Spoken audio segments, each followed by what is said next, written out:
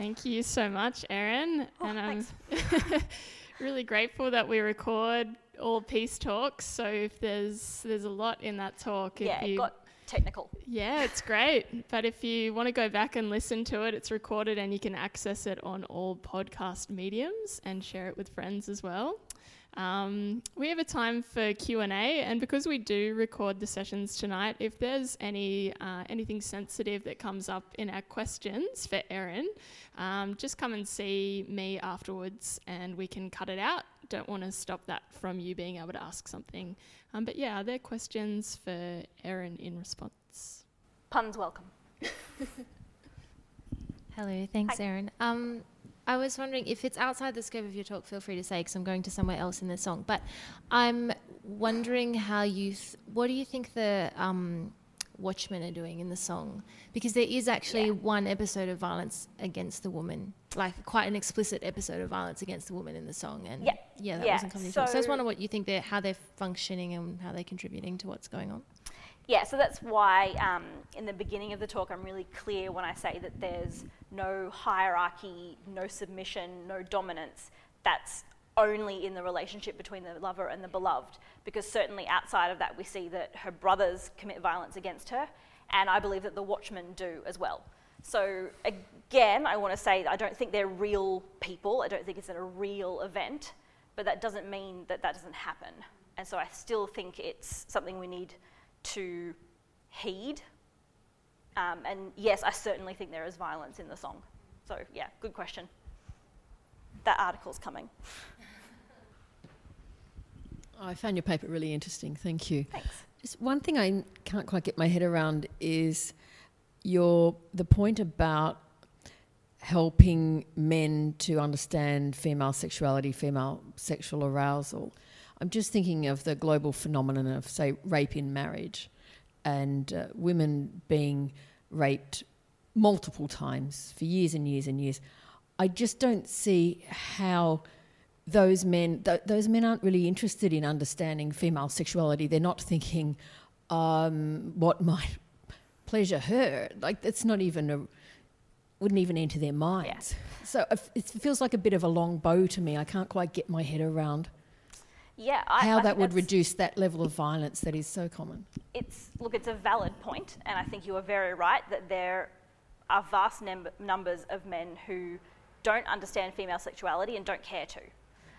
So not in a way that I don't want to lessen that point, because I agree with you, but that's why I'm really focused on primary prevention.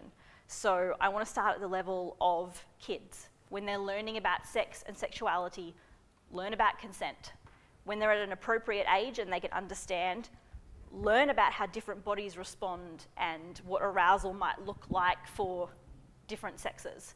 So hopefully if we start educating people young and we start changing these attitudes at a community, societal, individual level now, maybe when those boys grow up, they won't then be the kind of men that don't care about their partner.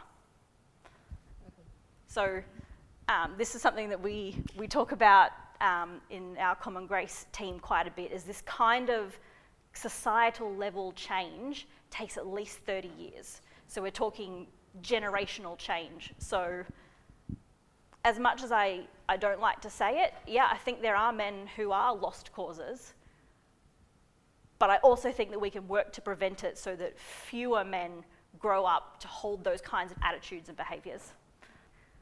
I had the same kind of question. I was trying to work out what is the link between understanding female sexual desire and I guess just following on from that question, wondering, is it about seeing the woman as a subject and as a participant rather than, so it's about, is it about sort of changing her position? If you understand she's an actor in the whole action, and how, I don't know.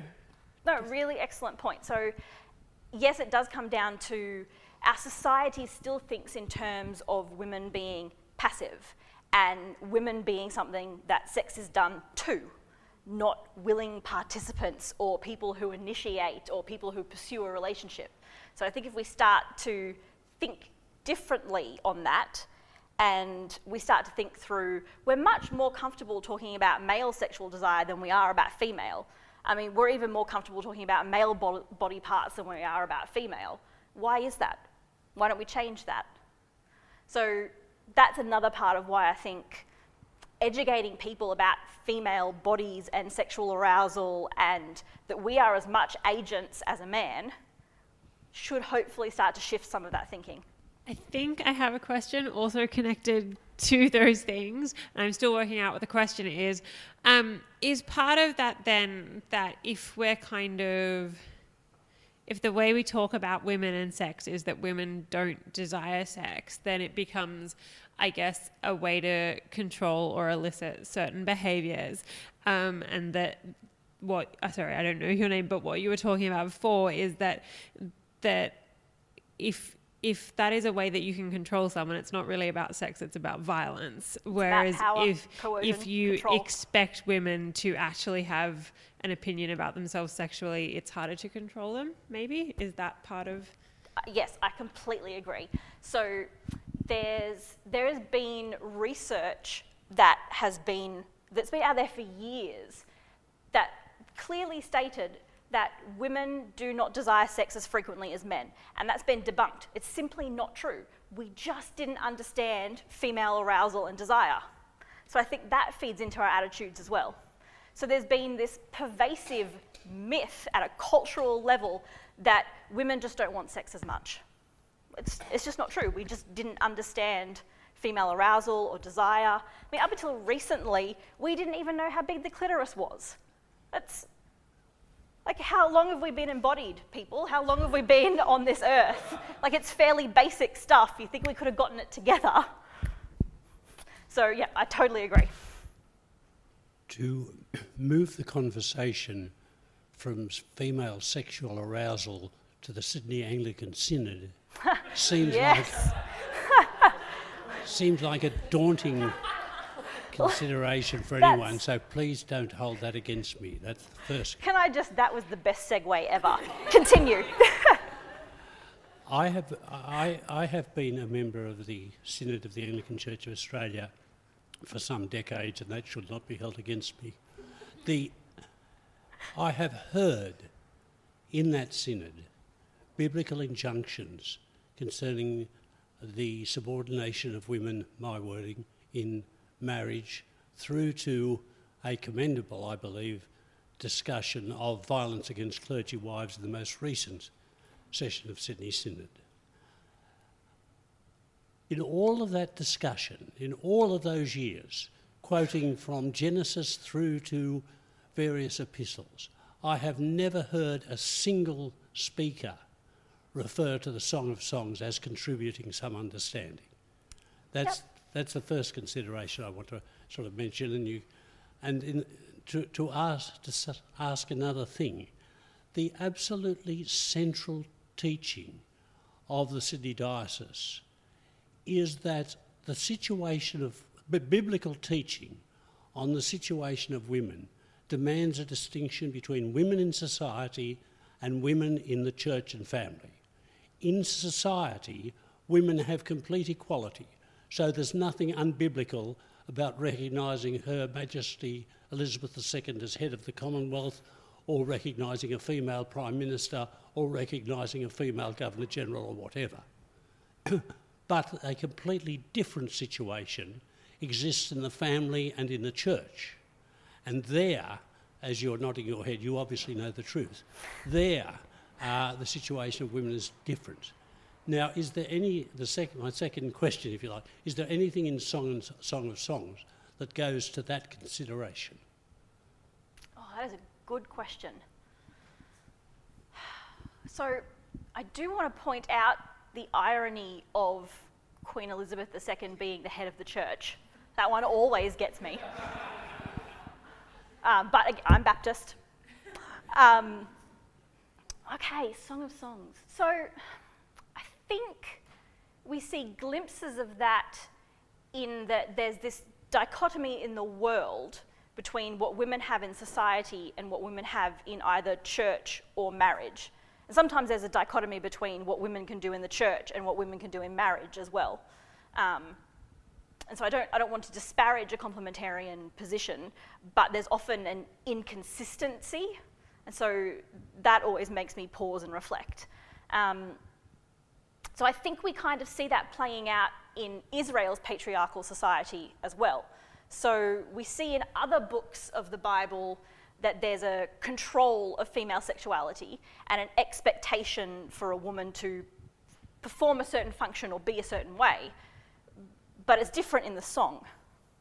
So I don't think that's probably the answer that you're looking for. I can't think of an example off the top of my head where there's kind of allegiance to someone like Queen Elizabeth. I mean, there are people who think that this is about Solomon and potentially a foreign bride.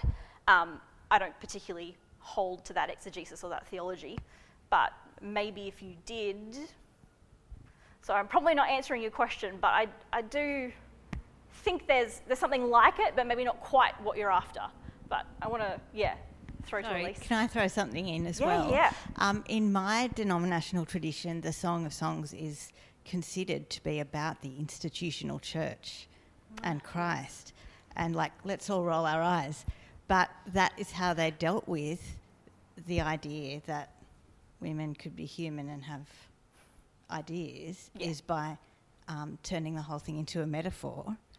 And I think that has probably influenced Sydney Anglican history as well, to the point where they either don't read it at all or somehow distance themselves from the humanity of it. Yeah, so what Elisa said is actually a hugely important point. So for the vast majority of history, in both Jewish interpretation and Christian interpretation, Song of Songs was interpreted allegorically. So in Jewish tradition, it was love for God and love between God and Israel, people Israel. And in Christian tradition, it's Jesus' love for the church. I don't understand how anyone who can read Hebrew thinks that, but far be it from me to cast doubt upon thousands of years of church history. Probably getting too big for my britches there. But yes, so more recent scholarship has written from the perspective that Song of Songs is love poetry, and it is about love between a man and a woman, and that's God ordained. I mean, if we go back to Genesis, he gave us sex and it's good. So, yeah. But yeah, there are still many church traditions that interpret Song of Songs allegorically. Obviously, I don't. Hello. Hi. I don't think this is quite a fully formed question. Maybe it will be at the end. When I was growing up, there was a theologian that I was taught in church to really respect, and read a lot of his books and everything. And then in my early 20s, came across a video of his, a 1-minute video, where he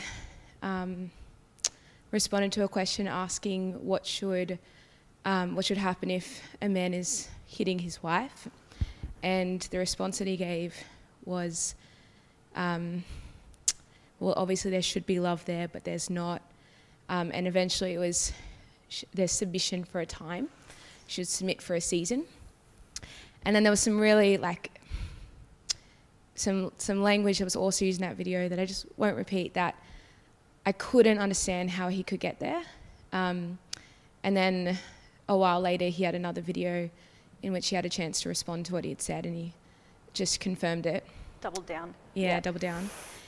Double down, yeah. So I wonder, in a church context where there are extremes, I suppose, on both sides of the theological debate around it, and where we use quite strong language on both, what do you do in a church context where there is so much division around the understanding of either gender relations, where... Oh, sorry, one thing I'll add. I showed this video to a friend, and he came back and he didn't say it directly to me, but he said it to someone else. He said, I can see where he's getting at. He's probably just said it wrong.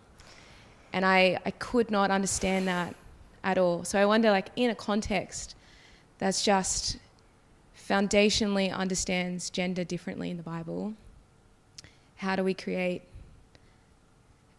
one where violence doesn't exist? With great difficulty. So different denominations and different traditions will respond differently. My bottom line is that is not okay. That is never okay. And a woman should never have to stay with an abusive spouse. But that doesn't answer your question about what to do in a church that does hold that belief. So I do want to talk about the distinction between what the Bible might have to say on that and what Christian tradition might have to say on that.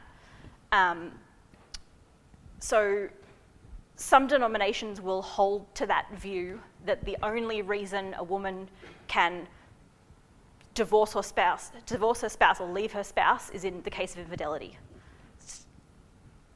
That's about tradition, not Bible, as far as I'm concerned.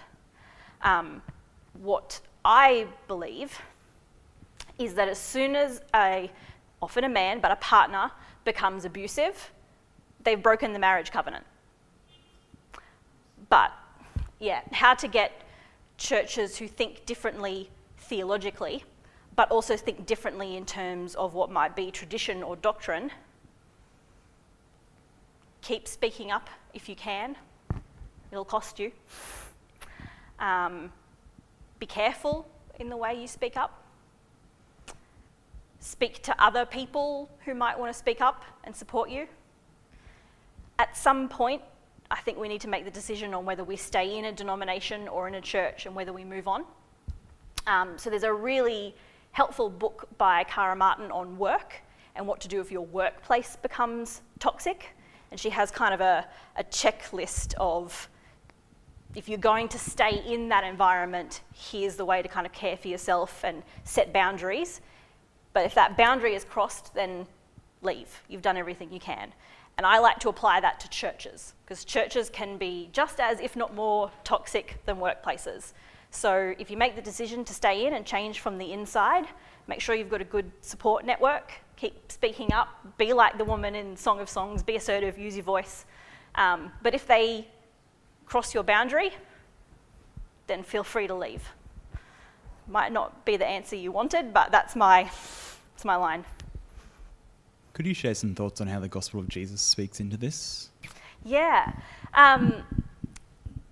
So obviously I don't think Song of Songs is about Jesus' love for the church, but I do think that there's a gospel imperative there. So I see the way the woman is treated by her beloved is countercultural, in the same way I see Jesus as being countercultural, in the same way I see Jesus standing up for women, in the same way I see Jesus healing women, in the same way I see Jesus making a difference for women in a culture that was patriarchal. So I see similarities. If I were preaching, then I'd bring it back to the gospel. But because this is a little bit different, I kind of wanted to leave it there. But that's such an important question. Thank you. Firstly, great puns. Thank you. And I wonder if a church is healthy and a church is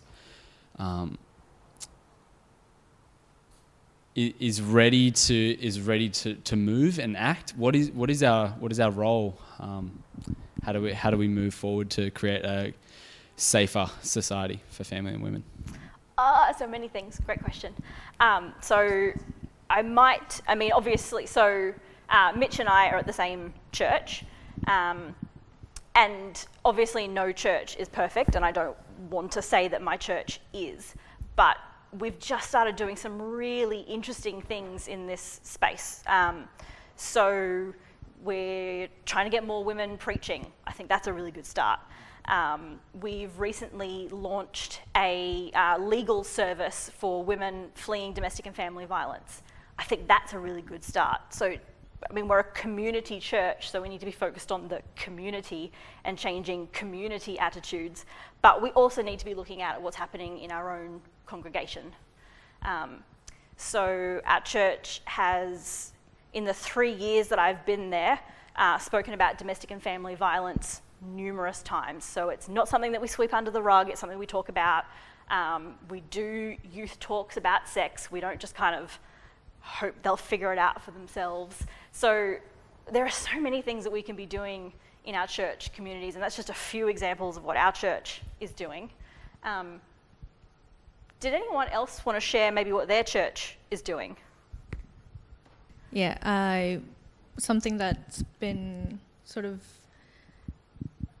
in my mind a lot lately has been the female-led experience, and reading it in Song of Songs was really cool. But one of the things that I've been thinking about is how I can try to change my thinking now. Sorry, this topic is really touchy for me. But to remind myself now that I'm in control and I can welcome this experience. But it's so deep-seated, it's stuff that we've been taught since we were children. You sit and you be quiet, you don't have an opinion, you don't say no, you have to be a people pleaser. Our job as women, as females, is to serve and to please people. And so I guess one of the things that I've been thinking a lot about, raising my son, but also if I have a daughter someday, I want the next generation to, for females to be able to know that they can say no, to know that they can, give consent if they want it, and to say no if they want to do that. But the problem is, I guess from what I experienced in the past is, to be in that moment and, sometimes a guy will just go and kiss you or something and it's disgusting and you get so shocked and you don't know what to do, and then the old thinking comes in, and you just freeze. And I guess what I'm trying to ask is, what can we do now to help the next generation to not have that deep-seated thing to just shut up and let things happen? Yeah. Because it's disgusting. Oh, that question is huge. That's a tough one. So if I can talk from my own experience, I have a son and now I have a daughter. And I'm trying to raise them in exactly the same way. So I'm trying to make sure they have the same opportunities. I'm trying to make sure I give them the same choices. I'm trying to make sure I reinforce the same ideals. I try and teach both of them about consent. So something that my 5-year-old can understand is you ask someone before you give them a hug. But I also teach him that I would like people to ask you if you want to be hugged. And he knows that he can say no. And I do the same with my daughter, even though she's only 1. And so that I'm hoping, because I'm getting them when they're really young, that at least that's 2 people making a difference. So not only for themselves, but for others. And I hope that lots of us are doing that, and by many of us doing that, and so not only parents, but aunts, uncles, teachers, doctors, nurses, people leading churches, if we all start to do these things, we will see change. But the difficulty in doing it now is I teach my son these things, and he started school this year. Sometimes the school does really well. Sometimes they don't, and you can't control that. So I think you've just got to be the person that keeps saying, yes means yes, no means no. Let's keep seeing how this plays out. Let's apply it in different situations. But yeah, it's tough. Hopefully the tide will start turning. Thank you for that question.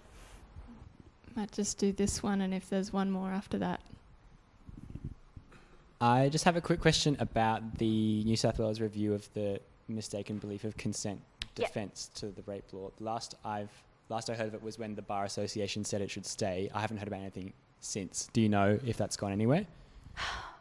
I actually don't. I should follow that up. Do you? Hi, I work in the sector, and one of our employees is a legal and policy officer, so she works a lot on this issue. We're one of a number of organisations that made submissions to the Law Reform Commission about this subject, and so it's a full review of sexual consent law. That particular case hinged on a mistake of fact defence, so essentially the idea that if you mistakenly believe the person has consented, that counts as consent. The laws around that are even worse in Queensland than they are here by some horrid situation.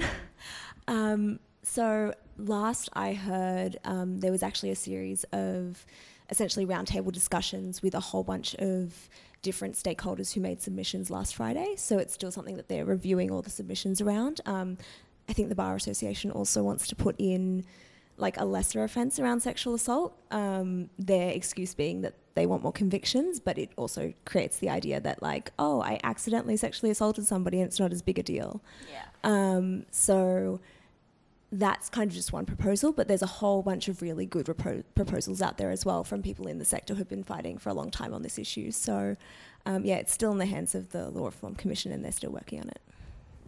Thank you. You might be able to answer this as well. I know that it's kind of kicked off a review in other states as well, but that's all I know. You don't happen to know where other states are up to?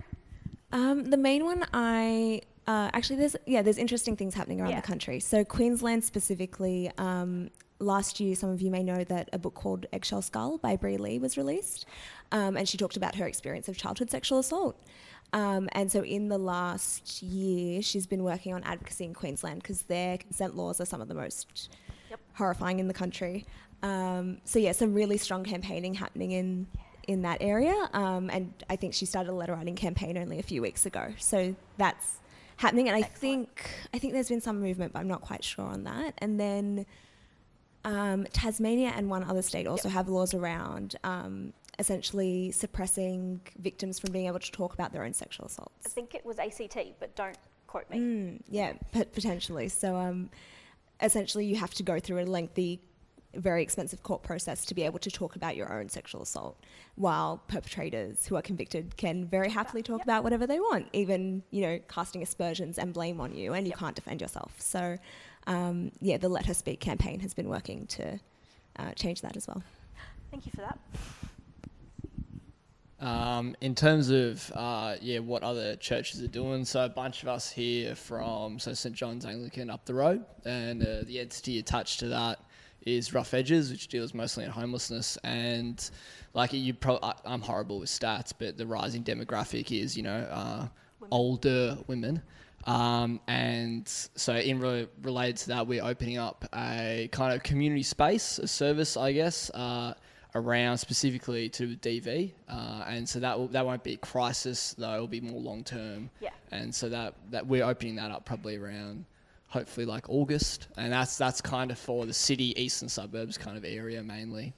So that's that. And then the last question. Yeah. So to be frank, we're talking a lot about complementarian kind of theologies here, and I was wondering through your research how, while you were doing this, I guess the relationship between complementarian theology with then the implications of that within church communities, because I think we should challenge our theologies, whatever they are. And so for us as Christian community, what did you find, I guess, or your thoughts around that? Yeah, so I'm really careful to avoid talking about complementarian and egalitarian theology, so thanks for that. Because obviously I am egalitarian, a strong feminist egalitarian, but many of my former colleagues and current colleagues in theological academia are complementarian. And so I'm quite happy to work alongside and with people who are complementarian. I know that many egalitarians have reached the point where they no longer respect a complementarian viewpoint, which I understand is completely fair when some people who hold to a complementarian viewpoint do not respect at all the egalitarian viewpoint. I try to be respectful because I think that a complementarian theology carries more risk. It It just does. The research tells us it does. So whether that's the social research in prevention or whether that's the kind of research that Julia Baird and Hayley Gleason have done, we know that a complementarian position carries more risk, which means that people who have a complementarian theological position have a responsibility to mitigate that risk. So if anything, people with a complementarian theology need to be working in the domestic and family violence space more than people with an egalitarian theology.